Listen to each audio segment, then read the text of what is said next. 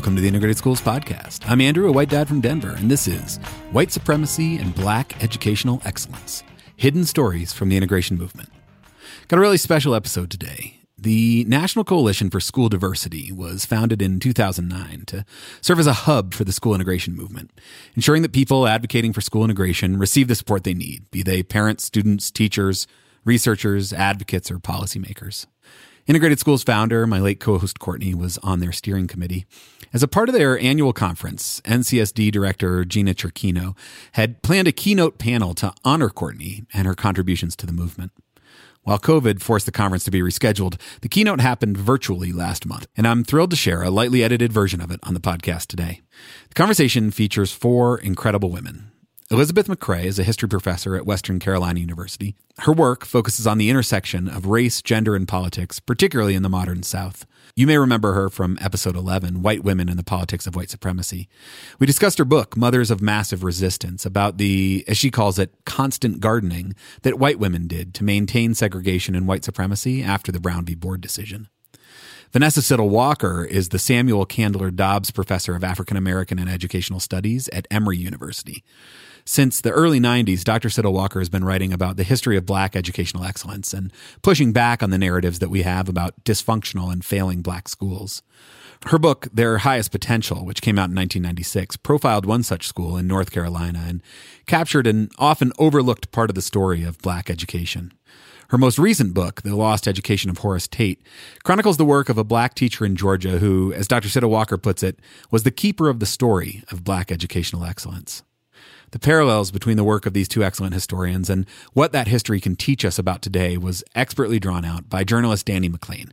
She writes about race and reproductive justice, and last year released We Live for the We, The Political Power of Black Motherhood, a book about her struggle to understand how to raise her daughter in an unjust and hostile society.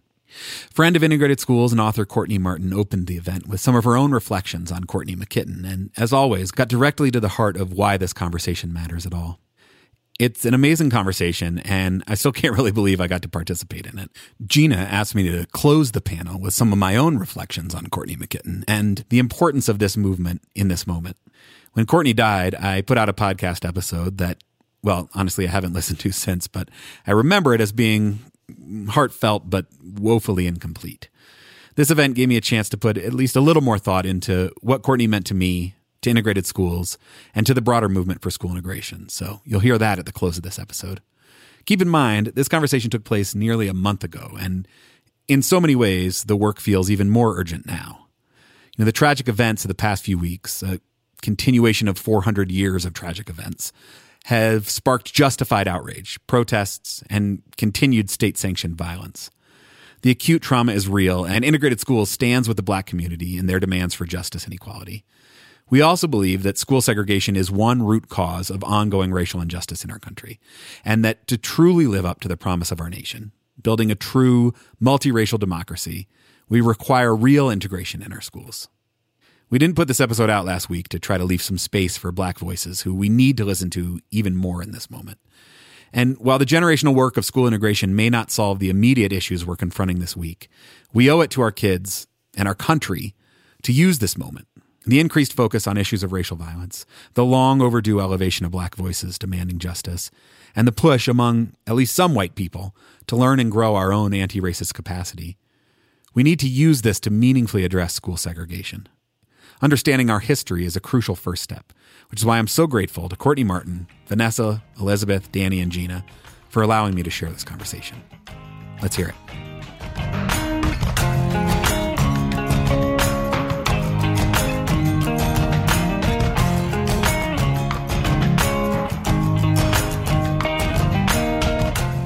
Everyone. I just really want to have everyone take one pause. This whole speaking through the interwebs thing is so strange. And I had to sort of slow myself down this morning as I transitioned from childcare to this to bring Courtney to me, Courtney McKitton, who I'm going to talk about kind of physically and spiritually. And so I thought I would just take 1 minute for everyone to take a deep breath. And those who knew her to bring her to mind, bring her to heart. Those who did not, please listen to my words and try to conjure her up because she is worth conjuring. So here's what I wanted to share. Eula Biss, in her essay White Debt in the New York Times Magazine, writes, "Being white is easy in that nobody is expected to think about being white, but this is exactly what makes me uneasy about it. Without thinking, I would say that believing I am white doesn't cost me anything, that it's pure profit. But I suspect that isn't true. I suspect whiteness is costing me, as Baldwin would say, my moral life." This cost had been creeping up on me over the years, but I never felt it so acutely until I was trying to understand preschool and then the kindergarten process for my now 6-year-old daughter. I was on these tours in Oakland, California, where I live, and all these white and Asian American parents were asking what seemed like bizarrely specific questions to me. But none of them were asking the question that was starting to form in my mind. Where are all the Black and Latinx parents? We live in Oakland. What is going on here? The person who helped me first start pursuing quality answers, structural answers to those questions was Courtney Everts McKinnon, a white mom in LA who founded an organization called Integrated Schools. I want you to know a bit about how she shaped me before her untimely death and the conversation I'm still having with her. An anthropologist by training, Courtney understood that the playground was political. No matter how much we might pretend otherwise, she encouraged white and privileged parents to work on their own mindset, countering what she called the smog of whiteness, which she described as, this is a quote, "all of the things that we hear and say about schools, often without realizing the ways those things are racialized." She also encouraged parents to expand their own knowledge about integration in this country. Who has had the burden historically? So much of what Vanessa and Elizabeth will talk about, and how effective it actually is when sustained over time. She inspired parents to be what Elizabeth calls constant gardeners, but this time around of desegregation, or if we're really working it, integration. Courtney encouraged us to practice talking about all of that even when it felt uncomfortable, like while standing around at the 4-year-old birthday party eating gluten-free cupcakes. She didn't buy into what some white people might call polite company. There is no being polite, she believed, when our schools are more segregated today than they were in the 1960s, and the opportunity gap is still so dramatic. Courtney was a strategic organizer. She recognized that the time is now. Cities are growing and gentrifying, meaning for better and worse, more of us are living in racially diverse neighborhoods than in previous decades. Even white and privileged parents are growing disenchanted with intensive parenting, the religion, if you will, of seeking the best for your kids at all times, no matter what the collective cost. And finally, there's a growing public conversation about how we define a good school. More and more people recognize that test scores largely map onto socioeconomic backgrounds, giving a prospective parent little information about how the kids actually feel, learn, and come together as a community at a given school. Importantly, Courtney wasn't just urging white parents what to do, desegregate schools. She was urging them to think long and hard about how they did it. In short, show up and shut up, at least for a while. Create real relationships, proceed humbly, and with a sense of humor about yourself. Courtney knew from her own experience, her kids are now 15 and 17, that it was easy to get overzealous as a white privileged parent in a school where most people don't look like you, to step into leadership with a style that alienates others or takes on issues that aren't actually important to the majority. My white 6-year-old goes to a predominantly Black and brown school, a dreaded 1 out of 10 on the greatschools.org website. Courtney helped me have the courage and context to make that choice, despite the fact that neighbors warned me against doing so, and most of my friends didn't do the same. She showed me that people like me do things like this. Ever since I heard that she died, I heard on a playground no less, I've been having conversations with Courtney in my head, the most recent one about this bizarre moment we're all living through. I write her letters sometimes, as weird as that might sound, and shortly after sheltering in started, I wrote her this. Dear Courtney, part of me is glad you're not here to see this. It sort of feels like the end of the world. I'd want to spare anyone I love and admire of it. The daily death counts, the knowing that all these kids are being forced to stay in homes, many of which didn't feel safe in the first place, the palpable anxiety in the air. There's no escaping it, this dread. But there's also no escaping our mutuality, finally, and that's the part that I wish you could actually be here for. I think you would have recognized this moment for what it is, an opening in people's lived, felt experience, that damn, we actually are interdependent. There is no way to buy your way out of this virus or your own vulnerability on this planet right now. I guess the question is, do people take this profound confrontation with our undeniable mutuality and reimagine their values and lives? A big fucking ask. Or do they hunker down even further, figuring out how to homeschool their kids with the most sophisticated technology and rigid schedules, trap their au pairs so they don't lose their own work hours, and post on social media about brave healthcare workers? probably more likely when you consider the history of white people and how we respond to crisis.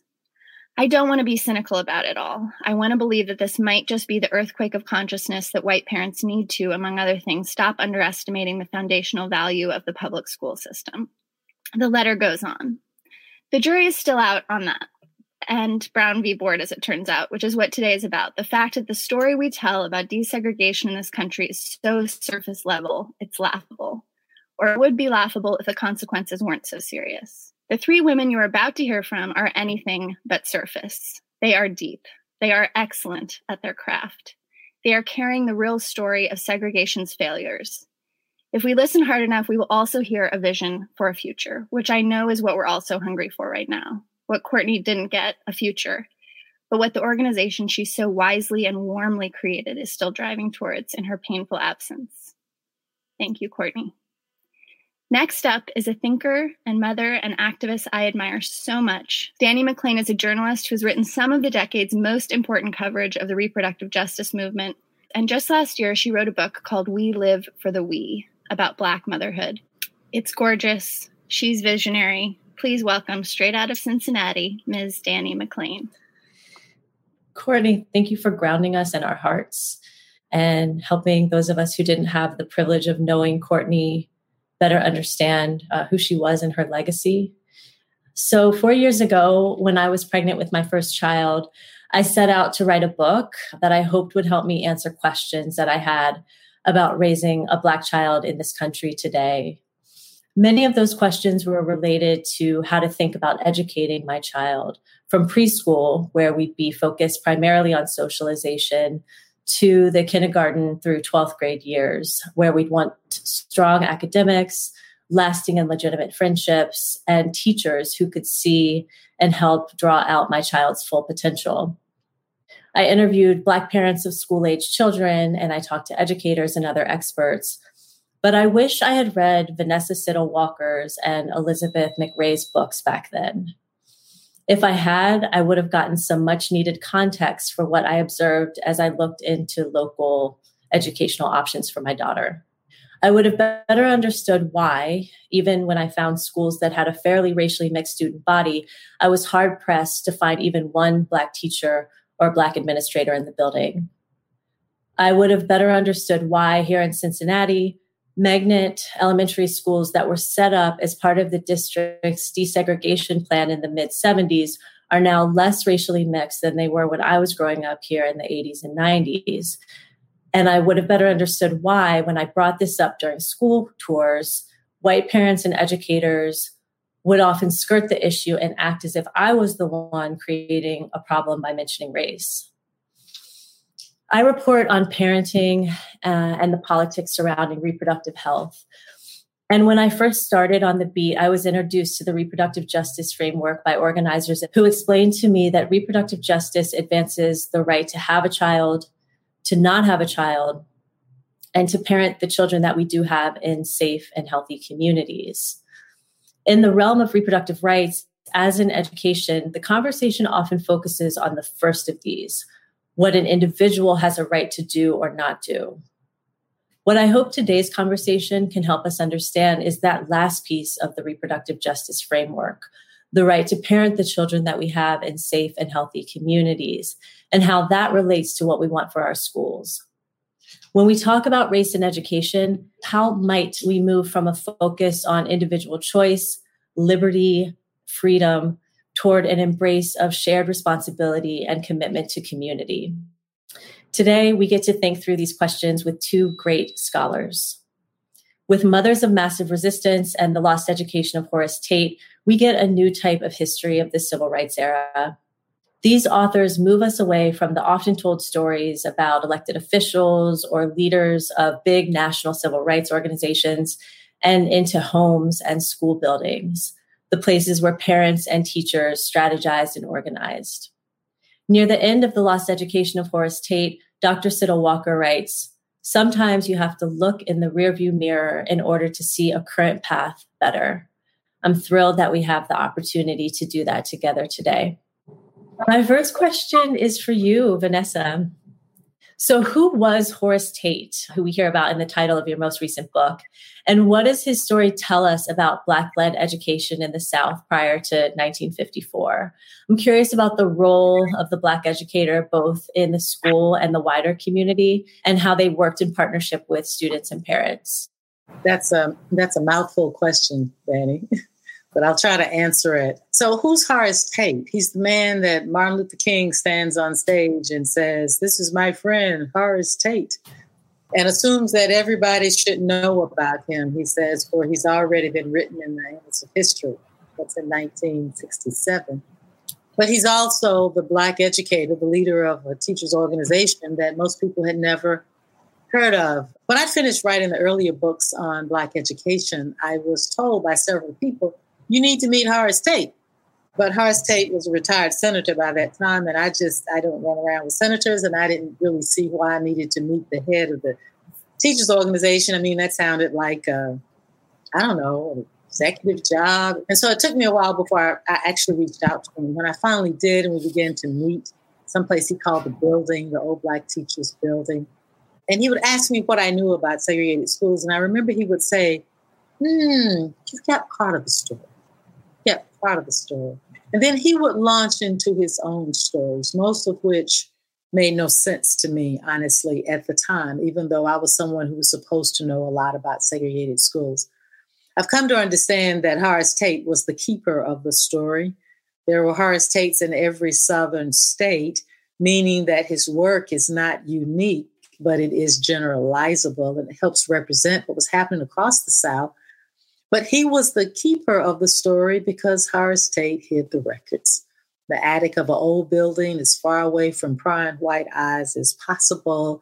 He hid what was actually happening with Black schools and Black teachers, even down to the legal documents for the cases that would ultimately be litigated around school desegregation. So Horace Tate gives us a lens into an era that we could not otherwise have had. What is this story? You ask about the segregated schools. Part of what was going on is this notion of pedagogy in schools, right? Because these Black educators understood some things about pedagogy that actually we're still struggling with today. They understood, for example, the care ethic. I talk about it as institutional caring, interpersonal caring. They weren't interested in the psychic and cultural harm, right, that you talk about.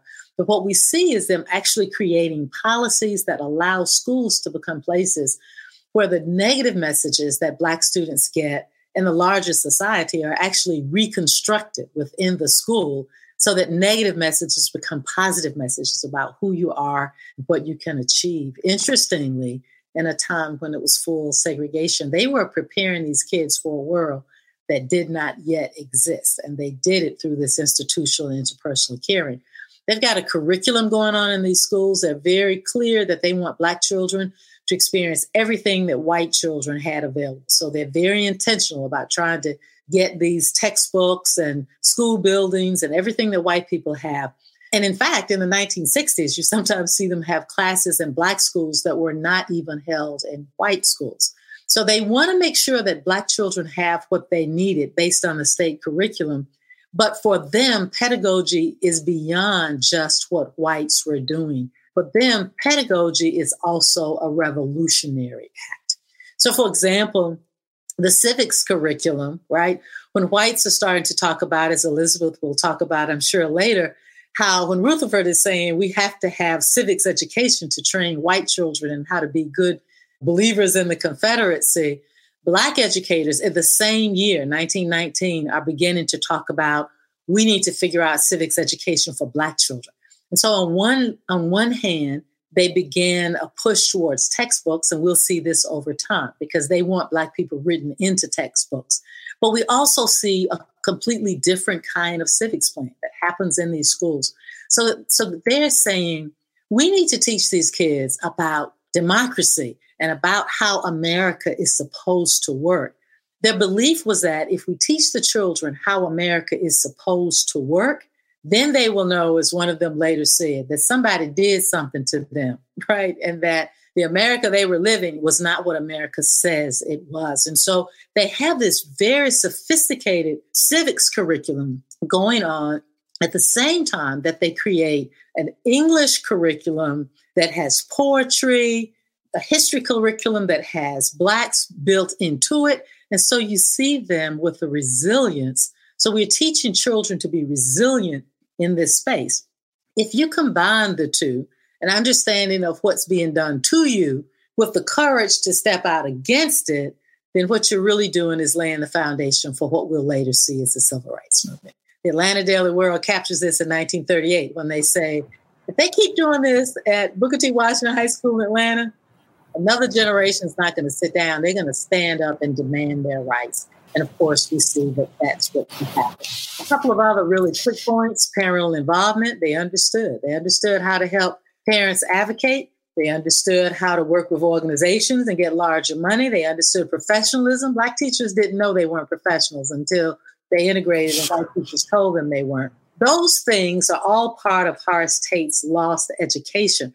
But Horace Tate also shows us what it meant to advocate for the children, what it meant to have a vision for desegregation. So there's this whole generational, from Reconstruction right up to desegregation, understanding of what Black children needed, how they should be taught.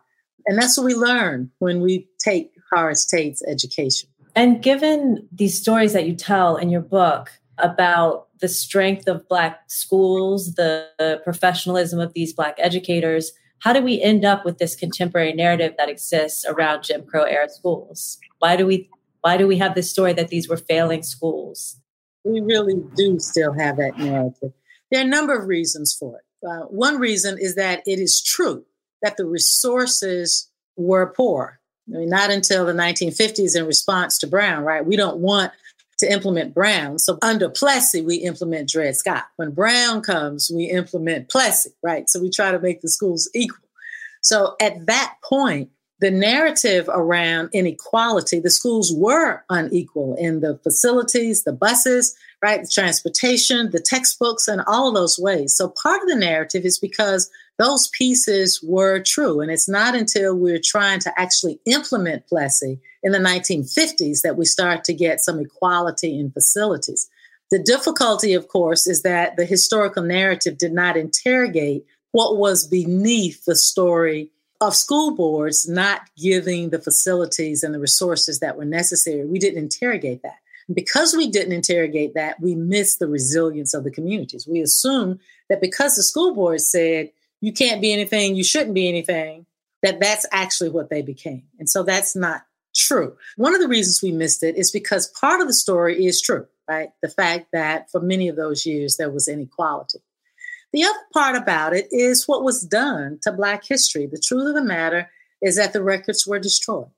In some cases, the actual head of the Black Teachers Association in North Carolina said, I went back to my own office the day after we merged with the white teacher organization, and my own records were being destroyed. So this massive destruction of the records of Black schools basically allows people to write any kind of narrative they want, right?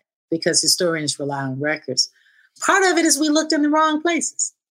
When we write the narrative of schools and Black teachers were afraid and everything was bad and nothing good happened until the kids were rescued and put in white schools, we looked in the wrong places because we looked at the teachers as individuals. As individuals, of course, they were afraid of losing their jobs. But the power wasn't in the individual. It was in the organization.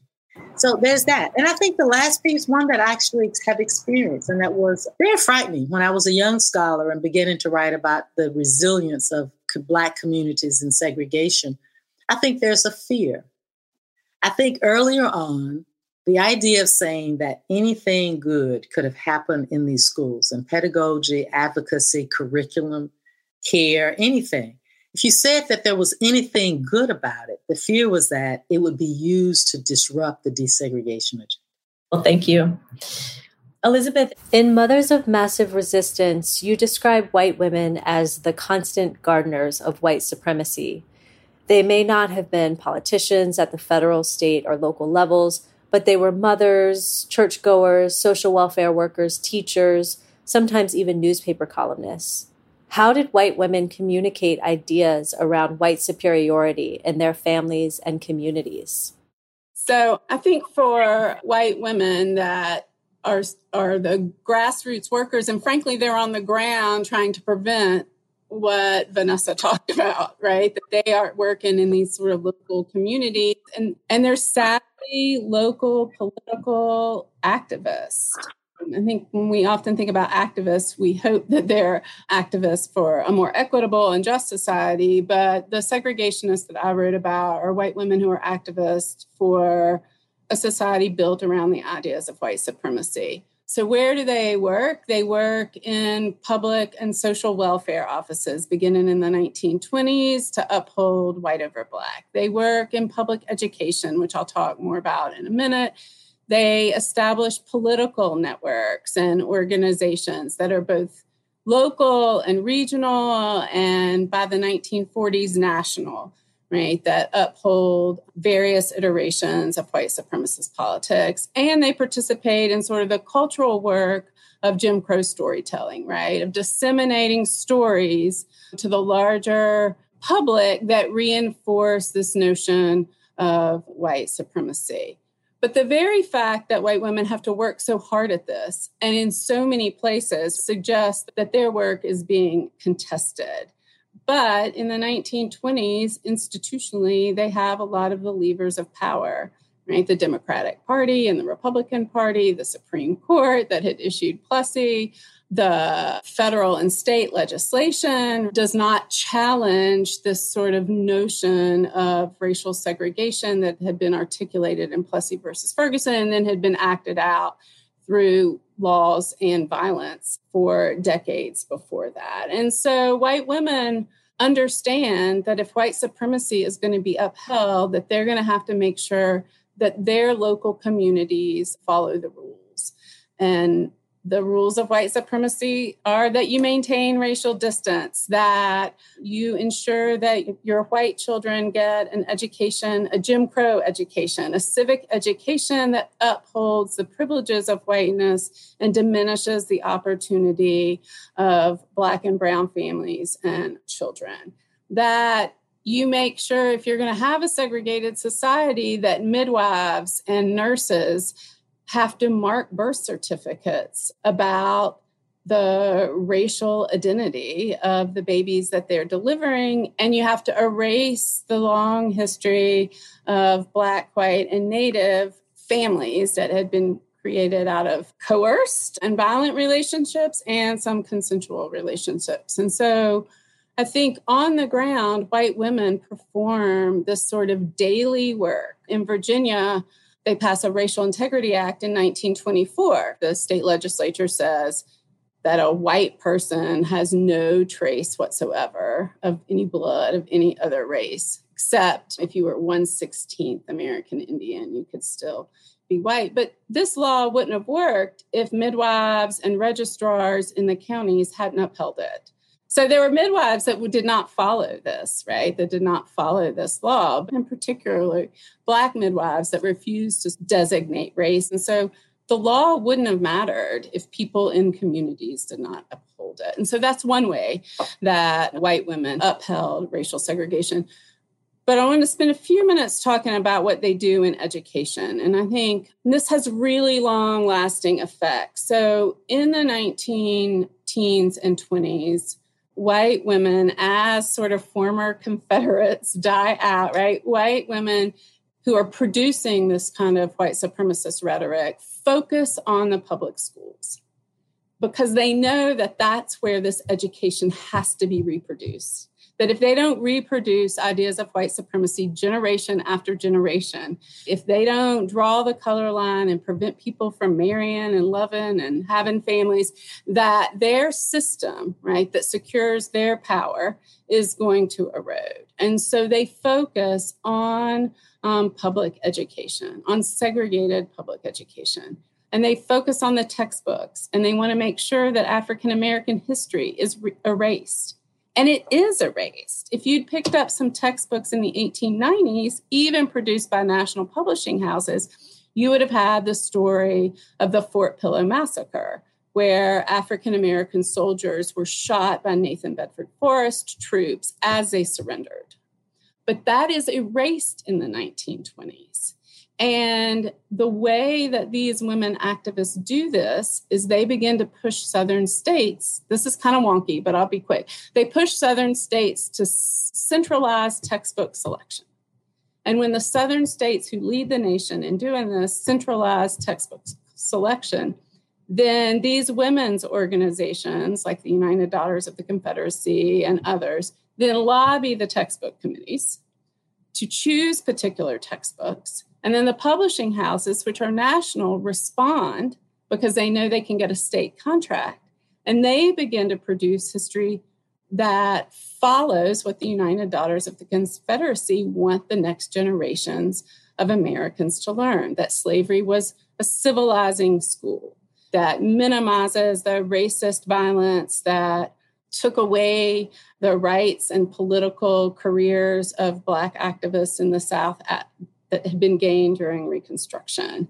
In 1938 or 1939, the Mississippi Educational Association did a study of textbooks and found, and this is not just true of Mississippi, that if you had gone to school and read every word in every textbook from kindergarten to senior year, that you would have never met a single African American by name.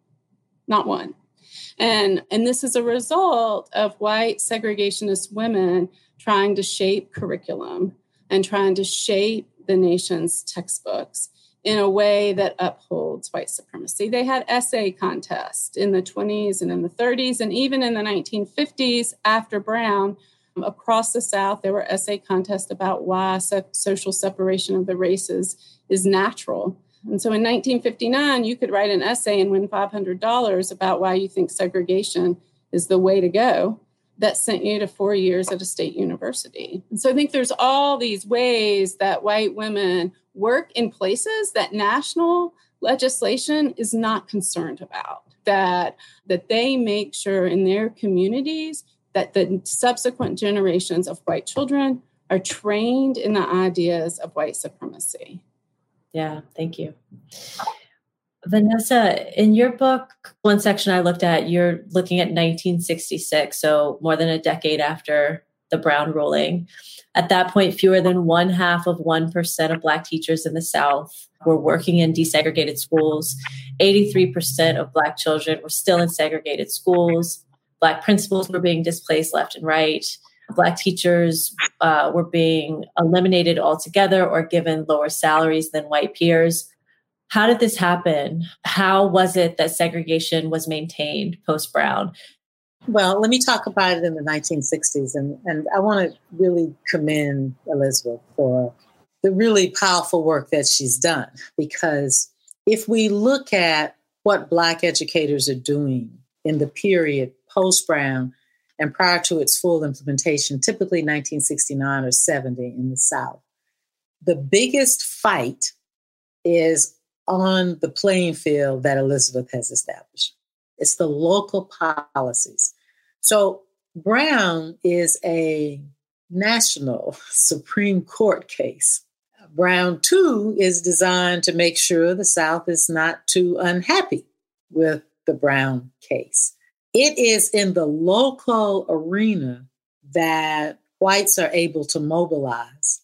And Black educators understand that the mobilization is not to the advantage of Black children. You see them actually right after Brown celebrating, right? They're talking to the students about, oh, we know you're going to be ready for this, right? We've been preparing you. But then in the years that follow, they get quiet because they see how school boards are finding new ways to make sure teachers don't get the salary they deserve.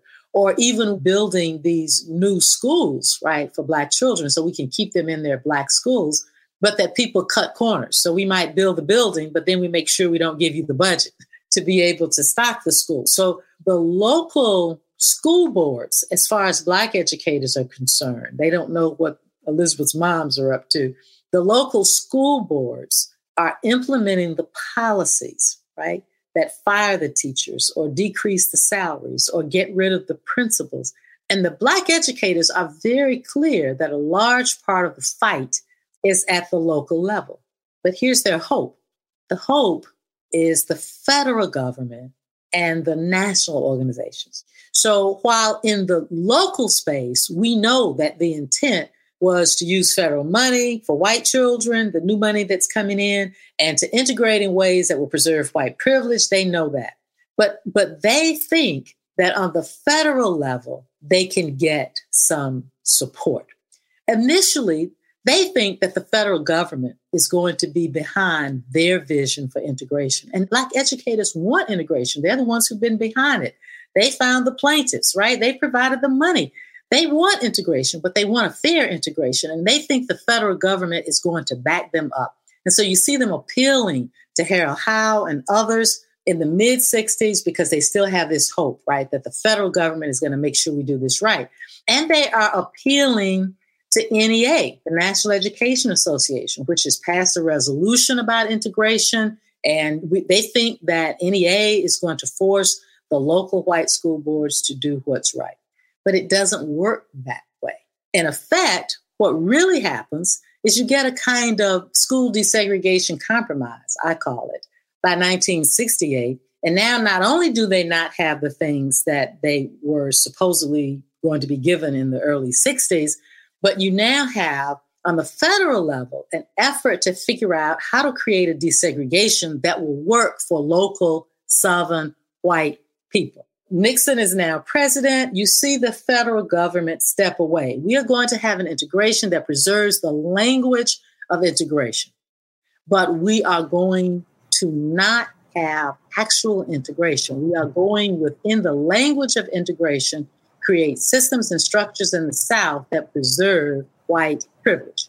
And so the federal government steps away from its earlier commitment to full integration. And this is why you get Horace Tate talking about, and other Black educators, what we've got going on here is a second-class integration.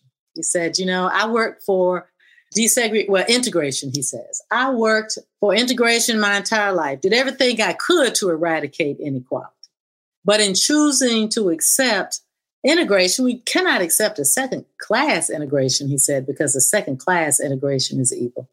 They are forcing us to believe that a language of equality can substitute for actual equality. He called it tokenism.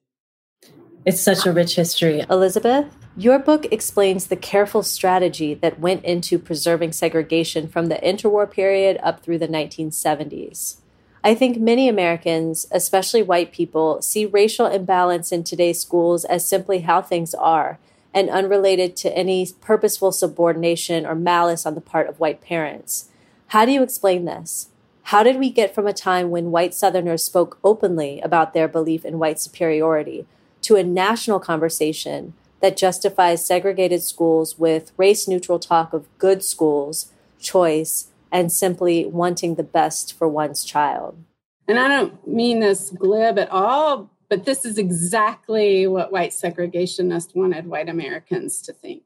The producers of this sort of white supremacist educational politics, as the civil rights movement moves into the 60s, they want white Americans to consume ideas about racial integration that do create second class. It's not an accident, right? They know that they've lost with Brown and with the Civil Rights Act of 64 and the Voting Rights Act of 65, that they've lost this sort of national legislative battle on the surface. But white women experimented with the colorblind language in the early 1950s and late 1940s. How do the producers of segregation limit the possibilities of integration that Vanessa was just talking about? It's because they begin to sort of build national coalitions with discussions about property values and parental rights. And as a parent in the 1950s, shouldn't I be able to choose if my child is going to be taught a curriculum that our local school system has developed or that the United Nations has spent years working on sort of the value of multiculturalism? Right? Rather than say, well, I'm a white supremacist and I want a locally controlled curriculum, they say that the United Nations communist and that they're worried that multiculturalism impinges on the rights that they have as a parent to educate their children. And so I think by the time we get to the late 60s and the 70s, they've had decades to work on this language in a way that allows the consumers of this kind of segregationist, white supremacist rhetoric to maintain kind of a racial innocence, that I'm going to buy a house in this neighborhood because the schools are good, and sort of tearing that apart from FHA policies that had denied housing loans to Black veterans after World War II, to the larger sort of municipal politics that had created segregated neighborhoods and created unequal schools. I mean, I think it's not an accident. I think we're harmed, right, by imagining that sort of white supremacists and segregationists, and I don't mean to say that these folks aren't powerful, but are sort of gun-toting, tobacco-chewing, kind of uneducated white men, or then like kind of demagogic political elected leaders. And we really need to shift and look at who's doing the work and begin to be able to see that segregationists can also be like, a suburban soccer mom in a minivan, right? That's like the way we've sort of shaped who's a racist and who isn't, or who's a segregationist and who isn't, has really, I think, limited our ability to see this work. So just to fast forward in Boston, right, when Boston sort of came apart at the seams over the busing in the 70s. And a lot of white Bostonians would say, no, we're not like those white Southerners, right? We never made anybody sit at the back of the bus, right? We didn't do this, we didn't do that. But Black Bostonians are chanting, it's not the bus, it's us. Like the outcome of this anti-busing protest is that we'll be left in schools that aren't technically segregated, but are sort of second-class integrated schools with less resources. The stories that we've told about the movement, and Vanessa's work speaks to this, the stories that we haven't heard have allowed this sort of innocence to be perpetuated, right? Like, I didn't choose this school because I'm a white supremacist, right? I chose this school because they have really good test scores, or 60% of their students go to college. And we've pulled that apart from the policies that were not race neutral, that created the conditions that allowed that to happen. And so we've missed Vanessa's stories. We focused on the George Wallaces, and we haven't focused on the fact that segregationists didn't just quit in 1965 or 1972, that they'd been working on strategies to combat professional Black teachers who in North Carolina at the time of the Brown decision were better educated. More African-American women had master's degrees that were teaching in the public schools than white women, right? And so they would have been paid more. And so by not telling those stories and say, the civil rights movement was successful, and I'm not saying it wasn't successful, but it was successful because we don't have white and colored signs anymore. Well, yes, but we also have other signs, right, that aren't so obvious, and other markers that have allowed this second-class integration to sort of proceed. Thank you. Vanessa, I'm thinking about what your book teaches us about all that was lost for Black communities and educators as a result of what Tate called second-class integration. Drawing on your research, how might you answer a parent who asks, what's the point of integration? Given that the effect on Black children's psyche and intellectual development hasn't always been positive, and given that we've lost so many Black educators, should we just be creating and supporting independent Black-led schools instead? It's a fair question. But before I answer it, you have to understand what Black educators were looking for in integration. And I think of it as 3 A's. For them, integration was going to be an additive model. They were going to have everything they had under segregation, and they were going to get what they did not have. So let's think about, in their additive model, what did they already have?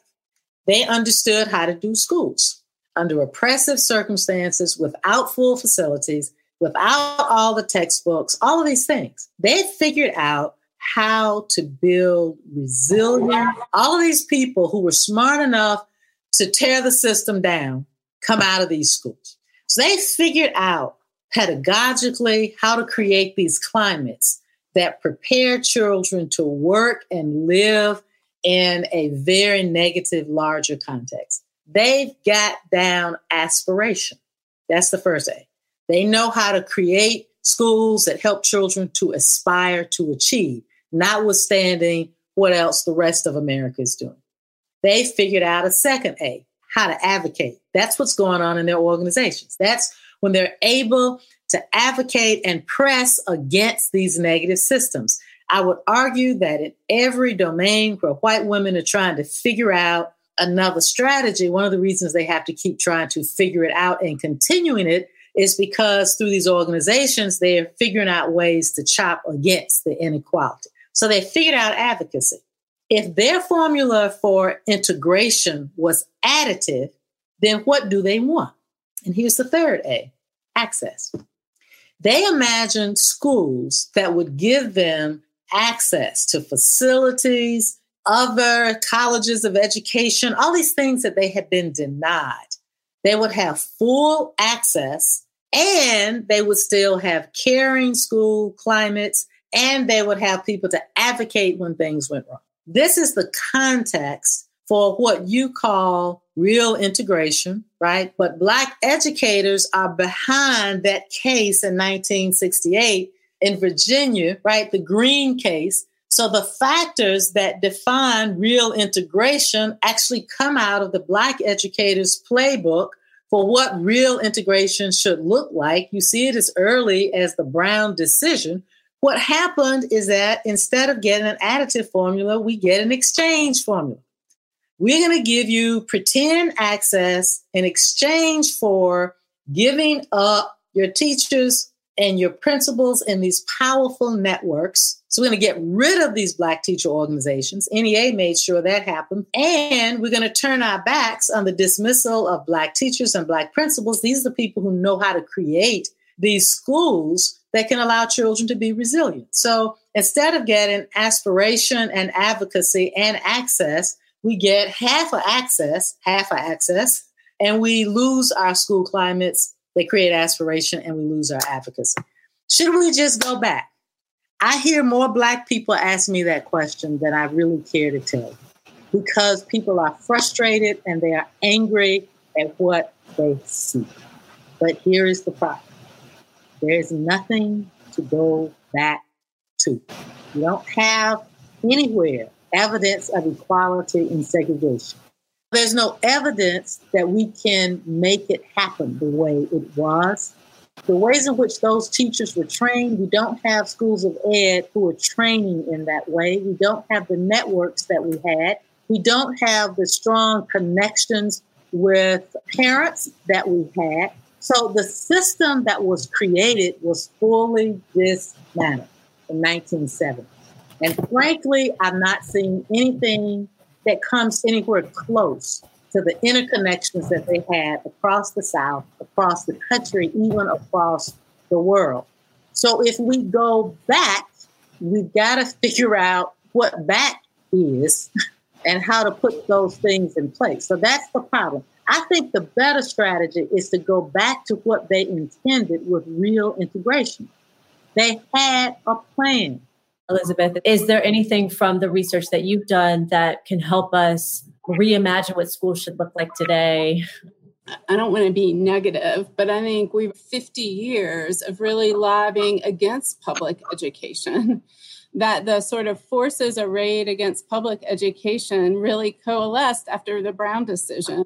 And so I guess my hopeful part is that if we understand at the national, state, and local level what is preventing us from achieving schools that offer real integration and real equity and real opportunity, that then we know where to sort of fight and wherever our strengths are and our access is, whether it's local or state or national, that we can begin to sort of chip away at the policies and the politics that have really solidified kind of a second-class integration. And I do think there are schools out there that offer models for possibilities, and we should look to those. Vanessa?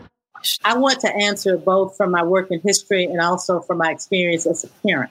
Having raised a child in a desegregated school that was supposed to be a very good school, and she has been very successful. But I've seen it. I've seen your parents, Elizabeth, on the PTA, because I'm one of the few Black people that they deemed able to be a part of the inner circle because I lived in the right neighborhood and I could speak. And as Jesse Jackson would say, put a few words together, subjects and verbs, and make them shake hands. And so I looked like just a browner version of them. And I can say that it appears to me, impressionistically as a parent, that your mothers are as active as they have always been. I have seen that in elementary school, middle school, and high school. That's why your work was so powerful for me. I certainly read contemporary work about how middle-class white mothers co-opt schools, but I did not know the history of it until I read your work. I have seen that structure at work today. The fact that Dr. Tate could foresee what would happen and that I would live it. It took me 18 years to write that book because it was so different from the histories I had read and had been told. And so I have memories of leaving him and hearing him talk just as you talk, and then drive to my daughter's desegregated school to pick her up. And now I'm in the reality of something very different. I'm not encouraged because he foresaw where we are. That doesn't encourage me at all. I am discouraged. And I'm discouraged because I do not see the interconnected advocacy that is necessary to counter what's happening today in schools. We need the kind of interconnected advocacy that existed from Reconstruction right up to desegregation in order to counter it. They didn't counter it fully, but they have successes that we can point to in each generation. And we've got to figure out how through the National Coalition and others to connect people in ways that better model what Dr. Tate and his colleagues and peers were able to do. Because right now, I don't see where these mothers have the accountability. There's no organization like the Black organization that holds them accountable. And I think because they have swayed federal policies in the directions that we have gone, the federal government is not accountable except in language. So I feel actually that's not based all on my history. Some of that is impressionistic based on my time in the schools. But I do think the time is now to reconnect a lot of the pieces that were lost. Well, this has been enlightening. Thank you both for digging into these stories and sharing them with us and being willing to be in conversation with me and with each other. I want to go ahead and hand things over to Andrew Lefkowitz. Andrew, take it away. Thank you, Danny. I'm Andrew. I'm a white dad from Denver. If you've ever listened to the Integrated Schools podcast, you're probably thinking, wait a minute, that's what he looks like? If you haven't ever listened to the Integrated Schools podcast, you're probably thinking, who is this guy and why on earth does he get to talk after those incredible women? Believe me, I am asking myself the same question. The only answer I can give you is that I was fortunate to be in the right place at the right time to ride on the coattails of the late, great Courtney Everts McKitton. On October 30th, 2018, Courtney and I launched the Integrated Schools podcast in an effort to broaden the reach of the organization that Courtney had started back in 2015. We had 3 episodes, a boatload of trepidation, and we emailed the small at the time but mighty Integrated Schools community, posted on Facebook and Twitter, and put into the world deeply personal conversations, the kind of conversations that Courtney was so good at. Honest, funny, leaving space for growth, but not excuses. Conversations that heard you where you were, but weren't afraid to pull you further along. Over the next year and 2 months, she and I produced 38 episodes. The learning curve was steep. We missed deadlines because we had no idea how much work any of this might be. We ended up with some incredible conversations with just terrible audio quality. My apologies to the great David Kirkland. We learned new technology. And by that, I guess I mostly mean that Courtney tried to learn new technology and I tried not to lose my patience. And we constantly questioned and re-questioned the content. It was scary to put these conversations out into the world. Conversations about race, about segregation, about parenting. There are so many places to step wrong, and we knew that we'd make plenty of mistakes along the way. But we worked really hard to share conversations that were brave, that were thoughtful, and that might play some small role in changing the narrative in white and underprivileged communities about school. Somehow it struck a nerve. We celebrated when we hit 300 downloads and then 500 downloads and then 1,000 and then 10,000. We were touched and amazed and humbled by the emails from people saying, this is what I needed to hear. I thought I was the only one who thought these things. And while neither of us ever expected the podcast to reach quite so many people, somewhere deep down, Courtney knew that if people could hear the stories, it might make a difference. She believed deeply in the power of stories, in the work that the stories we tell ourselves do in how culture is built. A year ago tomorrow, as part of a series we did on Brown v. Board at 65, we released an episode called I Hope They Hear It in Our Voices. It was a conversation with Carol and Greg, two Black parents who had opted into a mostly white, quote, good school. They were choosing to be a part of a form of desegregation, but they shared the ways that racism and white supremacy infected nearly every interaction they had at school. It was uncomfortable, and while in some ways it undermined some of the arguments for that type of desegregation, Courtney knew that we needed to hear their stories. We needed to see Greg and Carol in their full humanity and to grapple with the truth of their experience. Not only, as Vanessa's work so clearly shows, was desegregation hard, but desegregation is still hard. But, Courtney's vision wasn't about trying to tell some surface level version of desegregation. She wasn't trying to sell white people about what they could get or what they could do for others. It wasn't all about opportunity hoarding or white saviorism. The goal wasn't to dupe white people into sending their kids to schools with mostly Black and brown student bodies. She knew that the impact of our arrival was so often problematic and that we had a lot of work to do to ensure that we weren't causing harm. Despite having started an organization that was committed to integration, called Integrated Schools, she knew that we couldn't gloss over the real costs of desegregation, both then and now. She knew that an inadequate or worse, an inaccurate version of the story of desegregation, a story that ignored those costs, that pretended that somehow Brown v. Board solved racism in schools, was never going to get us to a deeper, more meaningful understanding. It was never going to help us know better so that we could then do better. Around episode 5, she started to close every episode with that Maya Angelou shout out saying, "We're grateful to be in this with you as we try to know better and do better." Well, Courtney knew you could never do things right. There was no way to be a perfect white person, a 10-step plan to being a perfect integrating parent. She did believe that you could and should do better, but that the only way to do better is to know better. And she also believed that if enough white and or privileged parents started actually doing better, that we wouldn't be talking about small-scale changes, tweaks around the edges of the education system. Her vision was a fundamentally different way for white and or privileged people to interact with our educational system. Not to try to create a program that might nudge the needle on graduation rates or boost standardized test scores, but because she believed deeply in the promise of public schools and their foundational role in our democracy. And she knew that our kids, if they can find shared humanity with other kids who don't look like them, that maybe they'll do better than us. Not in early literacy or on the SATs, but at forming a true multiracial democracy. On December 30th last year, she was struck by a car while, unsurprisingly, having a conversation with her neighbor, standing on the sidewalk across the street from her house. And while the hole left from her loss seems to grow daily, especially in the midst of this crisis, her vision and her commitment and her love of conversations goes on. We've released 8 more podcasts. Our Facebook group has grown. We've heard from people all over the world about the impact that Courtney had on their lives. Many of them never even met her. Maybe we're fortunate enough to have a phone conversation with her. About a month ago, we hit 100,000 downloads of the podcast.